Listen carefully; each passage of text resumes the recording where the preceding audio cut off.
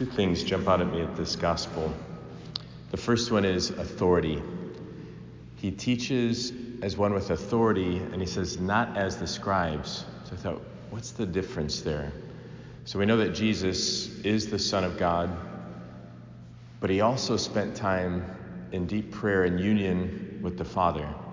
And it was from that union with the Father that he spoke and taught with authority. All of his authority came from the Father, not from his own authority, if you will, even though he was God. What were the scribes doing? They were probably exerting their own authority. And when you do that, when we try to do things on our own, it doesn't work. Another part of the gospel, Jesus is teaching the apostles, you've heard it, that the rulers of the world, lord it over others. They lord their power over others. He said, it shall not be that way with you.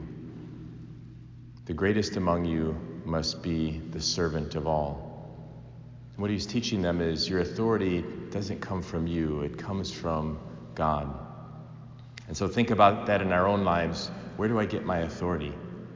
Do I try to exert my own authority, maybe like the scribes? Or do I unite myself with God the Father and his mission and his will? And then when I speak from that authority, then we're more in line with Christ. The second thing is sin. What does sin do?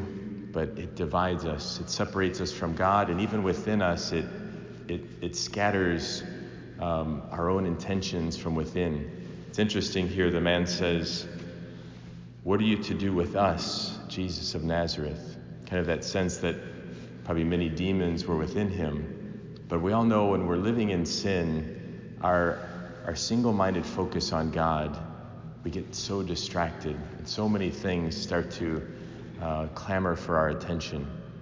And so the Lord's calling us to this unity of will in God.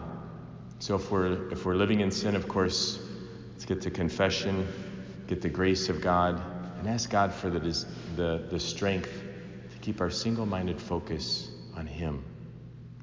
Let that be our prayer today.